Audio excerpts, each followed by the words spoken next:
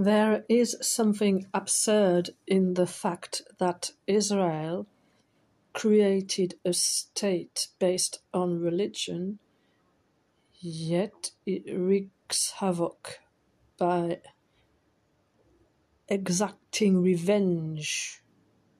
Never does it think of promoting peace and understanding. That is a role of a government.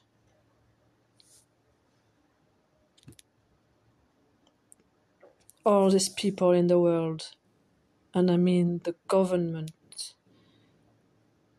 making war, are but children, and they deserve a whack. To be silenced, I mean by that, they shouldn't be allowed power and talk, only that. Instead, I would find a couple of women and make them rule the world. So far, the war that is going on here is not commandeered by women. What is going on?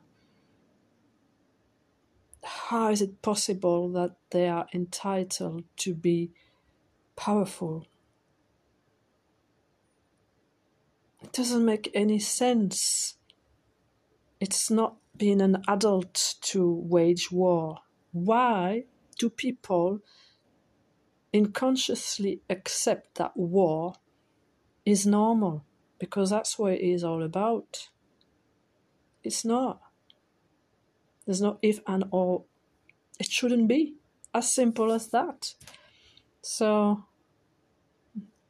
my view on things is that whereas war seems to be a normal reaction, or I would say instinct for men, I don't find it in me that war is an instinct or something to be proud to wage. Total disbelief here. I don't get it. And worse, it's allowed to fester like it's your right to retaliate, right to protect your country. If it's to kill people, rubbish. The real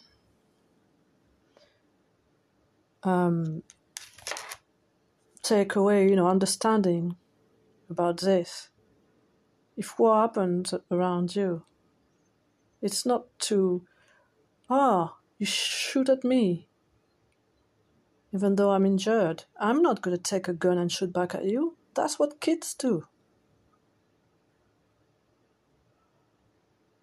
It's despair, despair, despair. And by doing all this war, they're plunging the environment into some new depth of death.